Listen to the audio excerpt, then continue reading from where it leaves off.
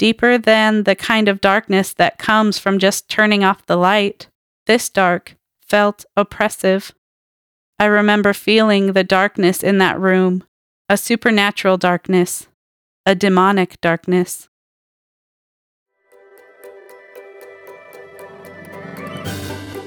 Hey there! If you believe in God and aren't really sure what to do with that belief, or if you personally know Jesus and want a deeper relationship with Him, then this podcast is for you. I'm Rachel Middleton, and welcome to the Bookcast.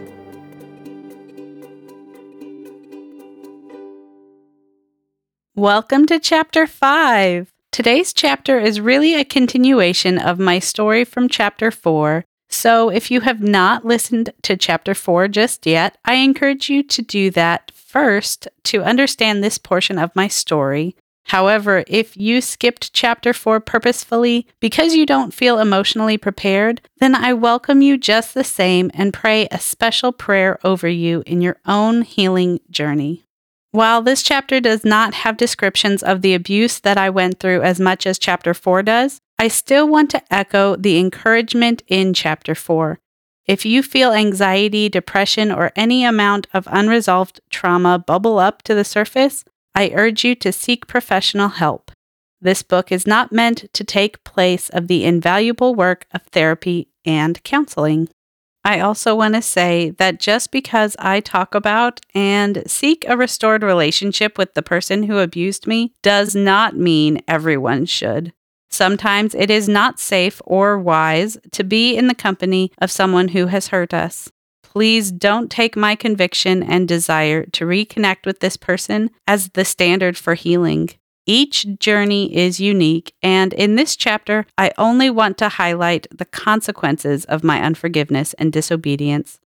And again, I want to remind you that this chapter comes from a point of forgiveness and healing. It is not meant to bring revenge on my male family member, but to bring to light the incredible work God has done in my heart. This healing has come from years of processing with safe people, multiple Celebrate Recovery step studies, sozo prayer, and continual forgiveness. God can bring healing in so many ways, and I'm so thankful that He has walked me through this hurt. He has shown me how to let go of bitterness and shown me who I am in Him. God continues to show me the truest thing. From the song Sparrows, written by Corey Asbury. A heart that's planted in forgiveness doesn't dwell in the past. So why should I be? Chapter 5. The Victim Identity. I speak from experience on this one. Are you familiar with the term victim mentality? People living with this mentality tend to consider themselves a victim of the negative actions of others without any thought of nuance, circumstances, or the possible personal responsibility they may have. Individuals who struggle with this way of seeing the world continue to behave as if they are victims, even when the offending party is gone, or even in the face of evidence that might show that they themselves are the abusers.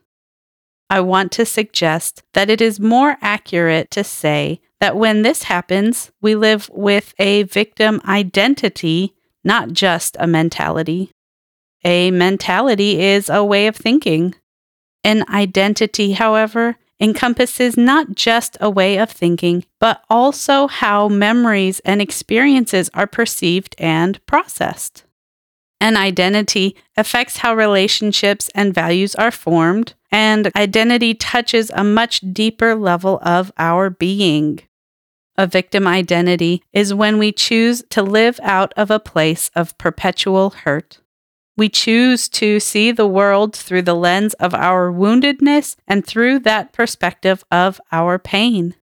The victim identity comes from us placing our identity in the fact that we were hurt. We were wronged. This victim identity becomes the truest thing about us. The fact that we were the victim becomes the most important part about us. And so, we feel entitled to our bitterness and unforgiveness. It feels like we are justified in holding a grudge, and that feeling starts to creep into our identity. The identity of being a victim takes root when unforgiveness spreads violently in our minds and begins to take over how we see the world, how we see others, and how we see ourselves. I speak from experience on this one, because that is what happened in my heart and mind when I chose not to forgive a male family member who harmed me. Growing up, a male family member began to sexually abuse me. Inappropriate kissing and touching occurred, but by the grace of God, it did not last and was not severe. What was worse than the small amount of sexual abuse was the mental manipulation that came after it. This family member would control and blackmail me with threats of exposing what I had done with him. The phrase that he would use as his manipulation tool was kiss, kiss. If he said kiss, kiss, I knew that I was supposed to give in to what he wanted. Otherwise, he would tell my mom about how I had done inappropriate things with him. Now, I know that I was not to blame and that this abuse was not my fault.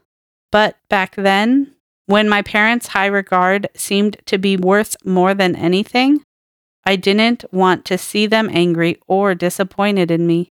So the mental abuse continued. Years later, after the manipulation and blackmail ended, I felt the Holy Spirit prompting me to forgive this family member, but I chose not to listen. And when a moment of reconciliation came while on a walk with this person, I chose to throw this abuse in their face instead of listening to the Holy Spirit and forgive him. In that moment, I chose to say, kiss, kiss, instead of, I forgive you. When I chose to hold on to that grudge, I picked up the identity of a victim instead of a victor. While I had no personal responsibility for what happened to me, I refused to see the situation through anything but my own hurt. I felt entitled to retribution and wanted to blame him for my pain and problems. This spread into other areas of my heart as well. From then on, it seemed like I could find something or someone else to blame for my own issues. When unforgiveness tore through my heart and clouded my relationship with God, I could only see myself through the lens of what others did to me. I no longer lived from a place of identity in Christ, but identity in the hurt that I felt. I lived from a place where the most important thing about me was my hurt. I could only see what others did to me instead of what my God did for me. This brought a sense of entitlement. I felt that others owed me. I felt that the world owed me.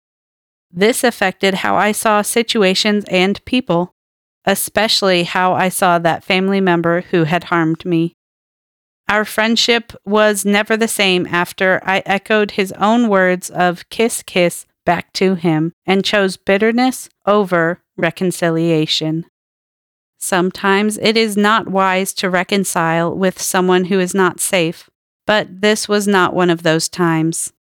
I knew that God was prompting me to forgive, but I disobeyed and held a grudge anyway.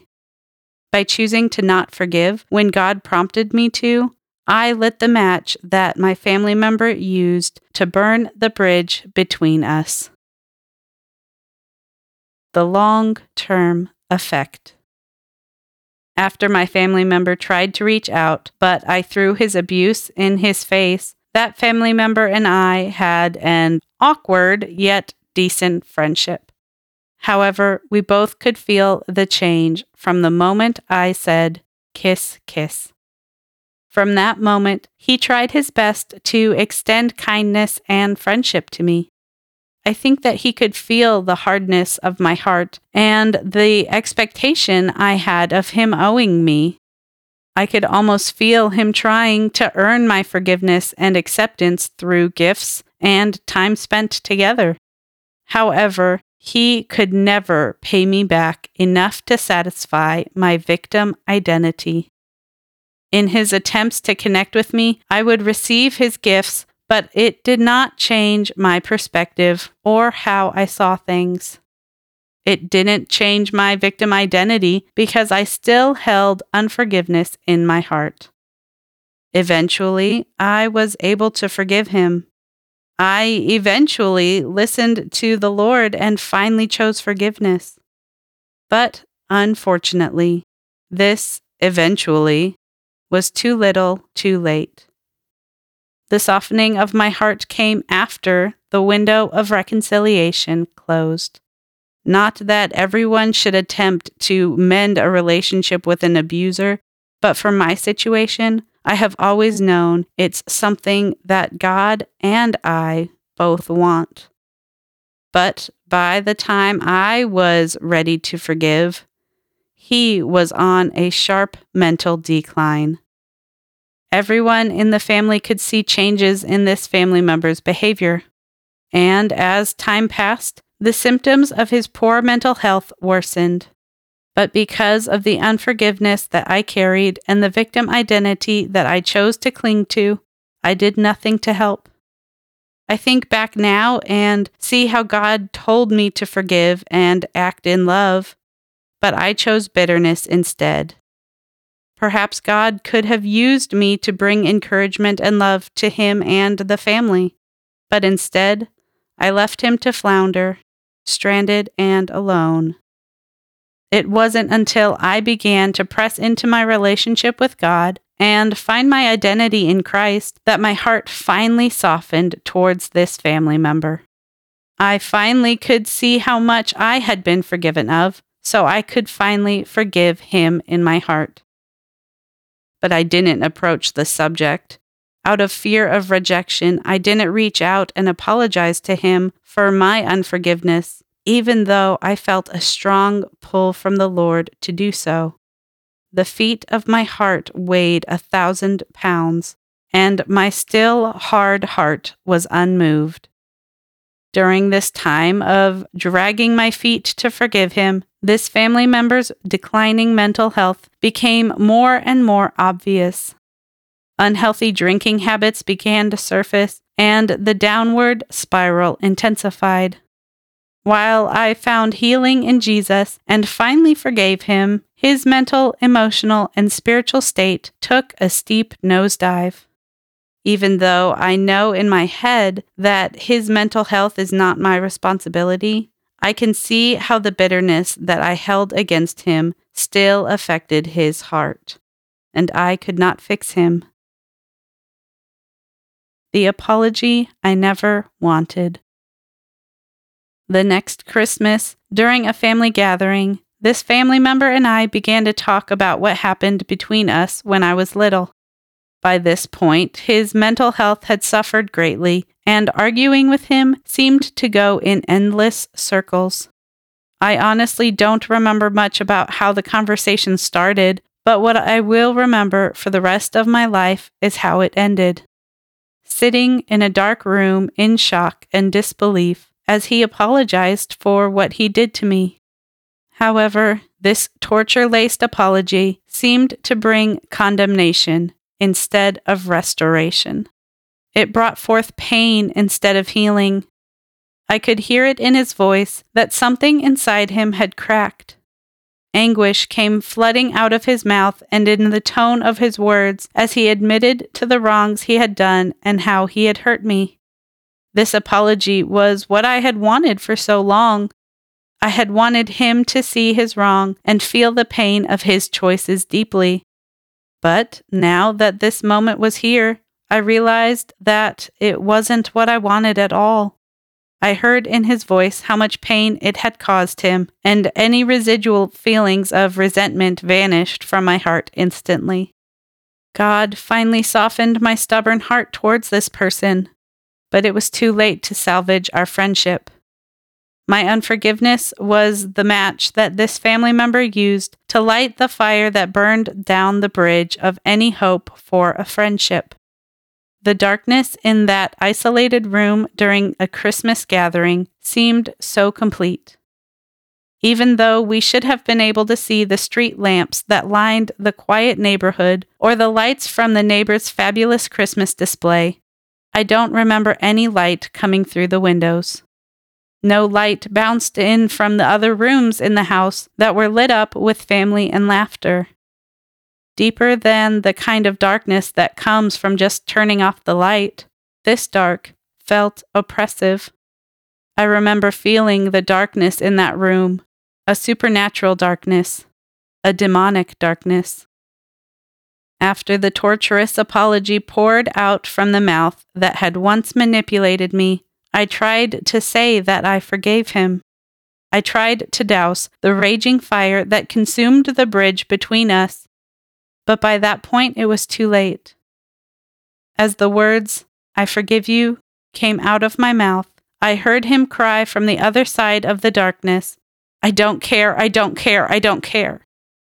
This declaration drowned out my words that should have come long before.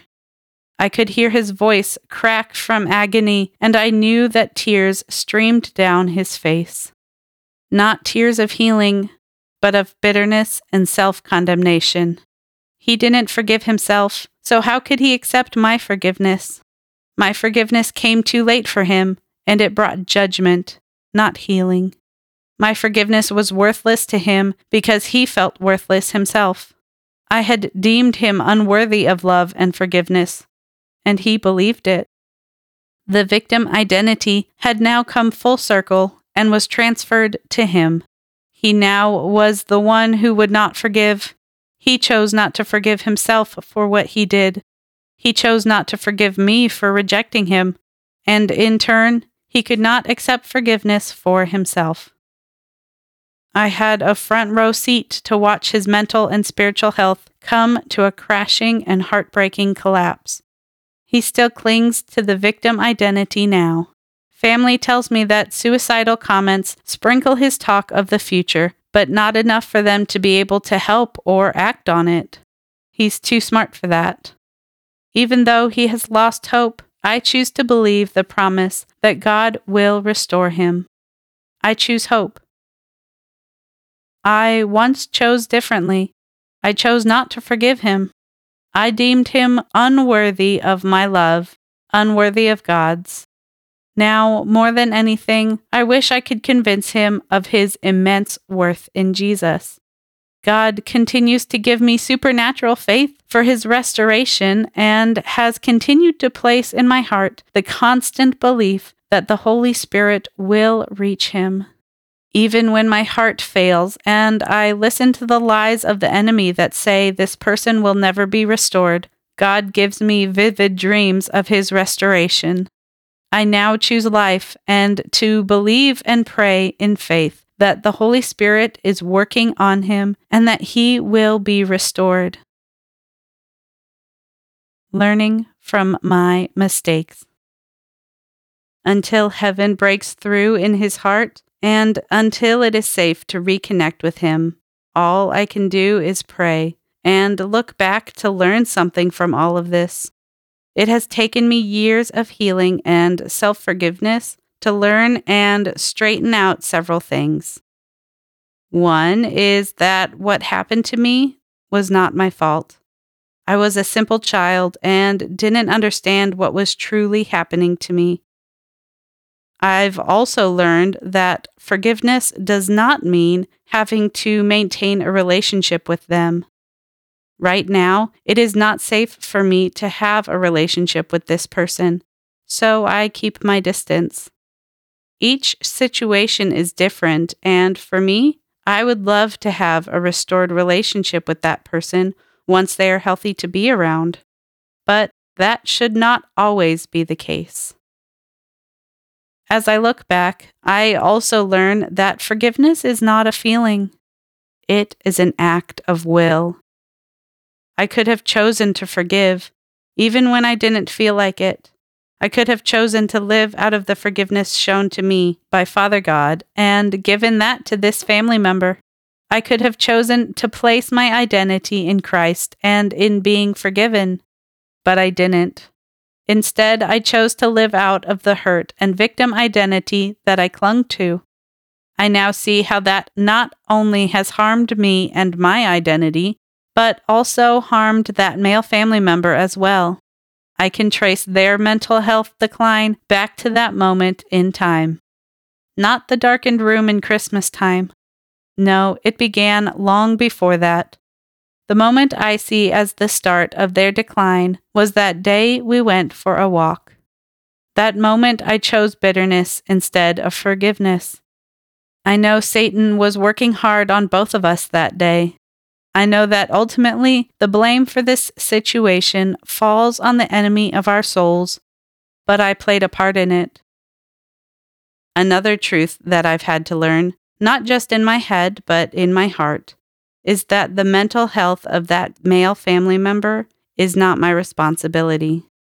While I am responsible for the disobedience and refusal to forgive, the blame for their mental health decline does not rest on my shoulders.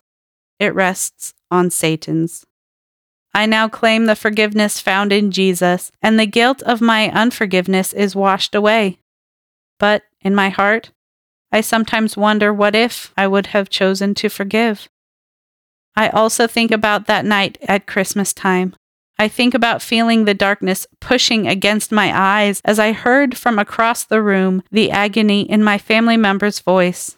I think about his words, "I don't care, I don't care, I don't care." I wonder if he responded like this out of feelings of worthlessness and because he couldn't forgive himself. Sometimes that can be my own attitude towards the forgiveness of God. Even though he so graciously forgives me, in my sense of worthlessness, my heart sometimes cries through tear-stained cheeks, "I don't care." I believe this feeling of worthlessness comes from a belief that a person's worth is based on what they do. When we choose unforgiveness, we choose to see others as unworthy of love and forgiveness. When we choose unforgiveness, when we choose to see others as unworthy of love and forgiveness, we also see ourselves as unworthy of love and forgiveness. And that's when our hearts respond to God's forgiveness with those 3 words, "I don't care." We have a choice. We can choose forgiveness or bitterness. We can choose love or unworthiness.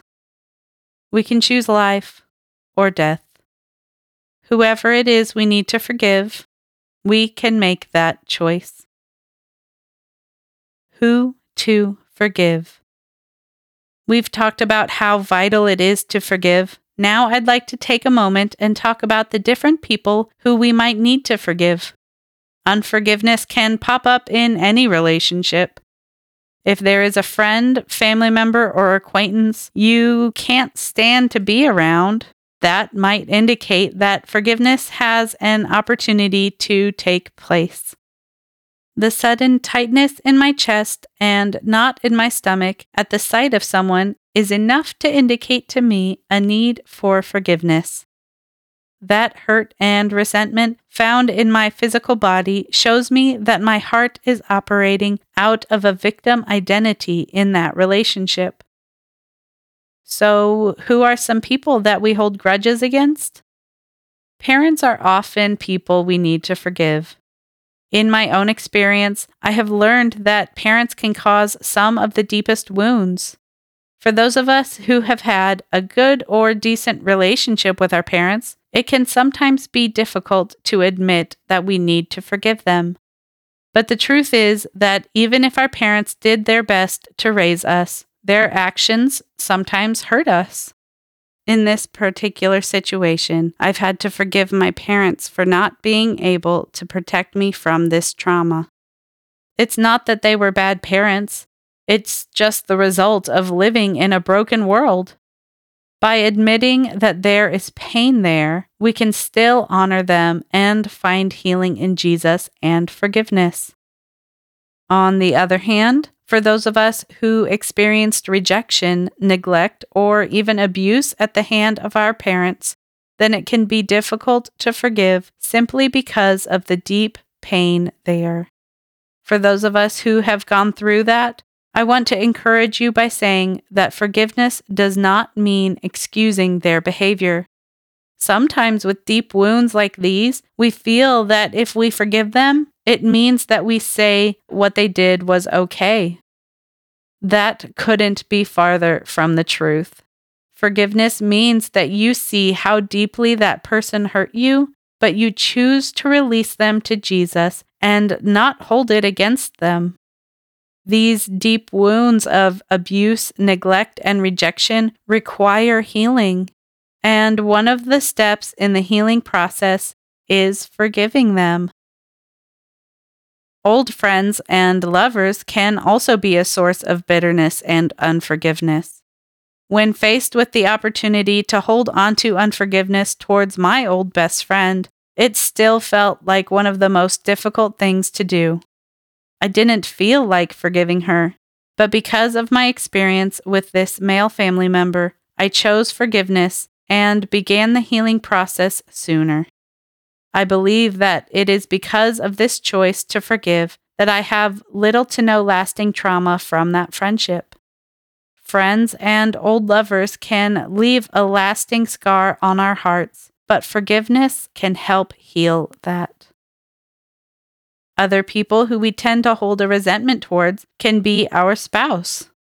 As we walk with and just live daily life with them, it can be easy to see the faults of our life partner or see the hurts that they have caused. It can be easy to hold on to that, but unforgiveness always damages our hearts. And I believe that holding a grudge against our spouse damages our hearts doubly. Your spouse is part of you, one flesh. So holding unforgiveness against your spouse is like holding unforgiveness against yourself. Speaking of holding unforgiveness against yourself, sometimes we can hold a grudge towards ourselves. For me, I have had to learn how to forgive myself for choosing bitterness. It's easy to see our own faults and feel like we never can forgive ourselves. Self-condemnation can disguise itself as righteous and feel like the right thing to do. But in reality, when we choose to hold something against ourselves, we do not act out of our forgiven state that God has so graciously given us. It is because of His mercy and love that we get to accept the forgiveness of Jesus and release ourselves from our own punishment. It may seem counterintuitive, but forgiving ourselves can be the beginning of living a life of forgiveness. Living a life of forgiveness also extends to things other than individual people. Believe it or not, we can also hold grudges against businesses, churches, and even whole people groups. My heart has struggled with some of this bitterness in my life. There have been many times where it has been easy to hold a grudge against an organization instead of individual people. Somehow, holding unforgiveness against an organization can feel better than the unforgiveness against a specific person. In my life, this more general and vague bitterness is more difficult to detect. I've experienced and heard of so many wrongs done by some organizations that my heart feels so heavy just thinking about it. But even in these heavy situations, forgiveness is still absolutely necessary. For our own growth and healing, forgiveness towards organizations is vital so we ourselves can heal and grow forward. And lastly, let's talk about how sometimes we hold grudges against God.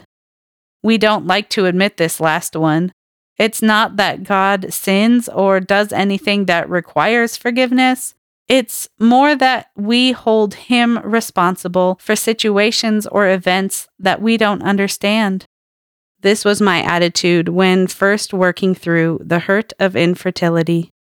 Mentally, I wanted to deny that this unforgiveness ever happened. But in my heart, I held Him responsible for the bad things that happened and the hurt of waiting. and I did not want to forgive him for it. Let me speak from experience in this area. In order to heal and fully restore our relationship with God, we have to first recognize this unforgiveness and move on from it by releasing forgiveness to God. That forgiveness can be the catalyst to true heart change. Bitterness and unforgiveness can be the root cause of so much of our pain. It can cause us to lose touch with our relationship with Jesus, and in the realm of identity, this loss of connection with Jesus is detrimental. Unforgiveness can cause us to disconnect from our true source of identity, but also can cause us to lose our connection with others. Holding on to bitterness can even cause other issues to take root as well. In my own life, I've seen deep issues like depression and anxiety traced back to specific instances of unforgiveness. We are not ourselves when we hold on to unforgiveness, and we do not act out of our true identity, our forgiven identity. When we choose not to forgive, we give the enemy something to work with as he attacks our view of ourselves. But it is within our power to take that ammo away from the enemy. We can choose life. We can choose forgiveness. The choice of forgiveness. I pray that you choose forgiveness today. As I mentioned earlier, what I have learned from this situation is that forgiveness is not a feeling. If it were a feeling, I think I would live in bitterness forever. Even though the abuse that I experienced was not as severe as it could have been, I still recognize and acknowledge the pain, and I recognize the even greater need to forgive. Forgiveness doesn't mean I excuse the behavior or say that what they did was somehow okay. It just means that I release them from the expectation of owing me something. I let go of the victim identity and forgive them, not because of what they have done, but because of who I am in Christ. Because of this, I have learned that forgiveness is a conscious choice and a lifestyle. Forgiveness is a difficult yet vital step in our growth. We must tell our hurting hearts over and over that we forgive whoever has hurt us. And sometimes it takes a long time for our hearts to catch up to that choice. Some days I feel like forgiving, and then the next day it feels like I'm back at square one. That doesn't mean that my forgiveness did not make a difference. This just means that there are more facets to the situation to forgive and heal. But for our own growth, we must choose forgiveness again and again and again. That isn't to say that forgiveness is the only step in healing, but I believe it is a big one. So, right now, I want to make some space for us to possibly take that step of healing. If you feel prompted, let's invite the Holy Spirit to come and help us make this courageous choice. Holy Spirit, you are welcome in this space right now. We breathe you in and ask that you would surround us. Even as I read this and even as this person hears it, we say, "Come, Lord Jesus." Let's make some space to allow the Holy Spirit to bring to mind someone we need to forgive. So go ahead and pray with me like this. Holy Spirit, is there someone I need to forgive? Please bring them to my mind right now.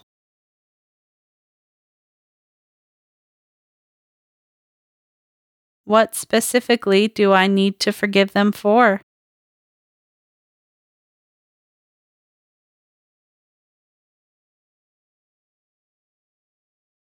Did you see, hear, or sense anything? If you got something, I want you to take a moment and meditate on what God revealed to you. Feel free to pause your reading, and whenever you're ready, play the next paragraph. The following prayer is a mere guide to give a general outline that might make it easier to take this step of forgiveness. There is nothing vitally important about the word order or choice of words, just the heart behind it. So feel free to make this prayer unique to you. During this prayer, whenever you hear the words, "this person," I want you to name specifically whoever came to your mind that you need to forgive. And when you hear the words, "their actions," go ahead and specifically state what you are forgiving them for. We are choosing forgiveness, so even if your heart hasn't caught up quite yet, even if you don't feel like forgiving, I encourage you to take a step of courage and a leap of faith. I promise that the healing and freedom is worth it. Pray this prayer with me. Father God, I choose to forgive this person for hurting me by their actions. Jesus, I no longer hold judgment against this person for what they did to me. And I choose to release this person in Jesus' name. Amen. That is a big deal. I don't want you to miss the importance of that decision. Take a moment to meditate and really let go of the unforgiveness. Focus on how it feels to finally be free from that bitterness. Feel the change in your heart as it softens. Let the Holy Spirit seal this freedom with Jesus' blood. You choose to forgive. You choose to be free. And that is amazing. I'm going to pray over you, so please receive this next prayer as my personal prayer over you. Father God, I lift up the reader, and in Jesus' name, I send away any powers or spirits that have oppressed them due to this person and the unforgiveness they have carried. We cancel all assignments in the spiritual realm, and we ask you, Jesus, that your grace would flow to the reader. I release a new wave of your love over them in Jesus' name, and I proclaim your life over them, that their heart would open to receive your love and forgiveness. In Jesus' name, amen. I am so excited for your choice of forgiveness. You have chosen to live out of your identity in Christ. You are forgiven and have chosen to live that out by forgiving others. You have chosen intimacy with God over your desire to hold on to the past. Those are big steps of healing, and I rejoice with you as you walk in this new freedom. Take a deep breath and feel the lightness of your heart. Breathe and feel the love from the Father flow to you through Jesus. Resources. Forgiveness is no joke. It is difficult yet rewarding work in the area of our own journeys, but it can be extremely difficult to navigate alone. For the resources for this chapter, I want to encourage you that if you feel led to find a Christian counselor close to you, then take that step. Especially if you have any kind of abuse or neglect in your past and have not yet worked through it in a formal way, I challenge you to take a step towards healing and forgiveness and reach out to a Christian counselor today. Thank you for listening to my story, and especially for listening to the chapters on forgiveness. Remember that chapters 4 and 5 go together, so if you happen to have someone in your life who struggles with the choice to forgive, consider sharing both chapters 4 and 5 with them. Forgiveness is a difficult yet beautiful work that we all need some encouragement in from time to time, especially if deep hurt is part of our journey. I pray blessings on that journey and hope that you have a blessed day in Jesus.